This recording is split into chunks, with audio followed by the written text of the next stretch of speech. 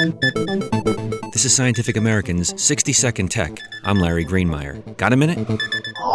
Some iPhone users are feeling less satisfied with their devices. Android customers, meanwhile, are over the moon for their smartphones. In a poll by an outfit called On-Device Research of nearly 94,000 U.S. mobile users, the iPhone 5 actually ranked 5th in customer satisfaction, behind 4 different Android models.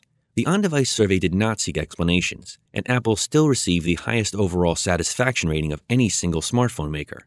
Nevertheless, Apple looks to have lost its edge in a market the company basically created.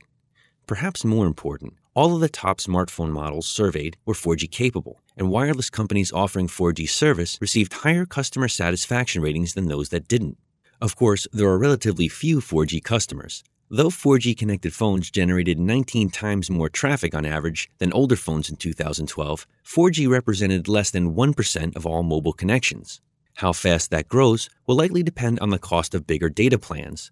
4G speeds make it even easier to blow past the monthly data limit. Thanks for the minute. For Scientific American's 60-Second Tech, I'm Larry Greenemeier.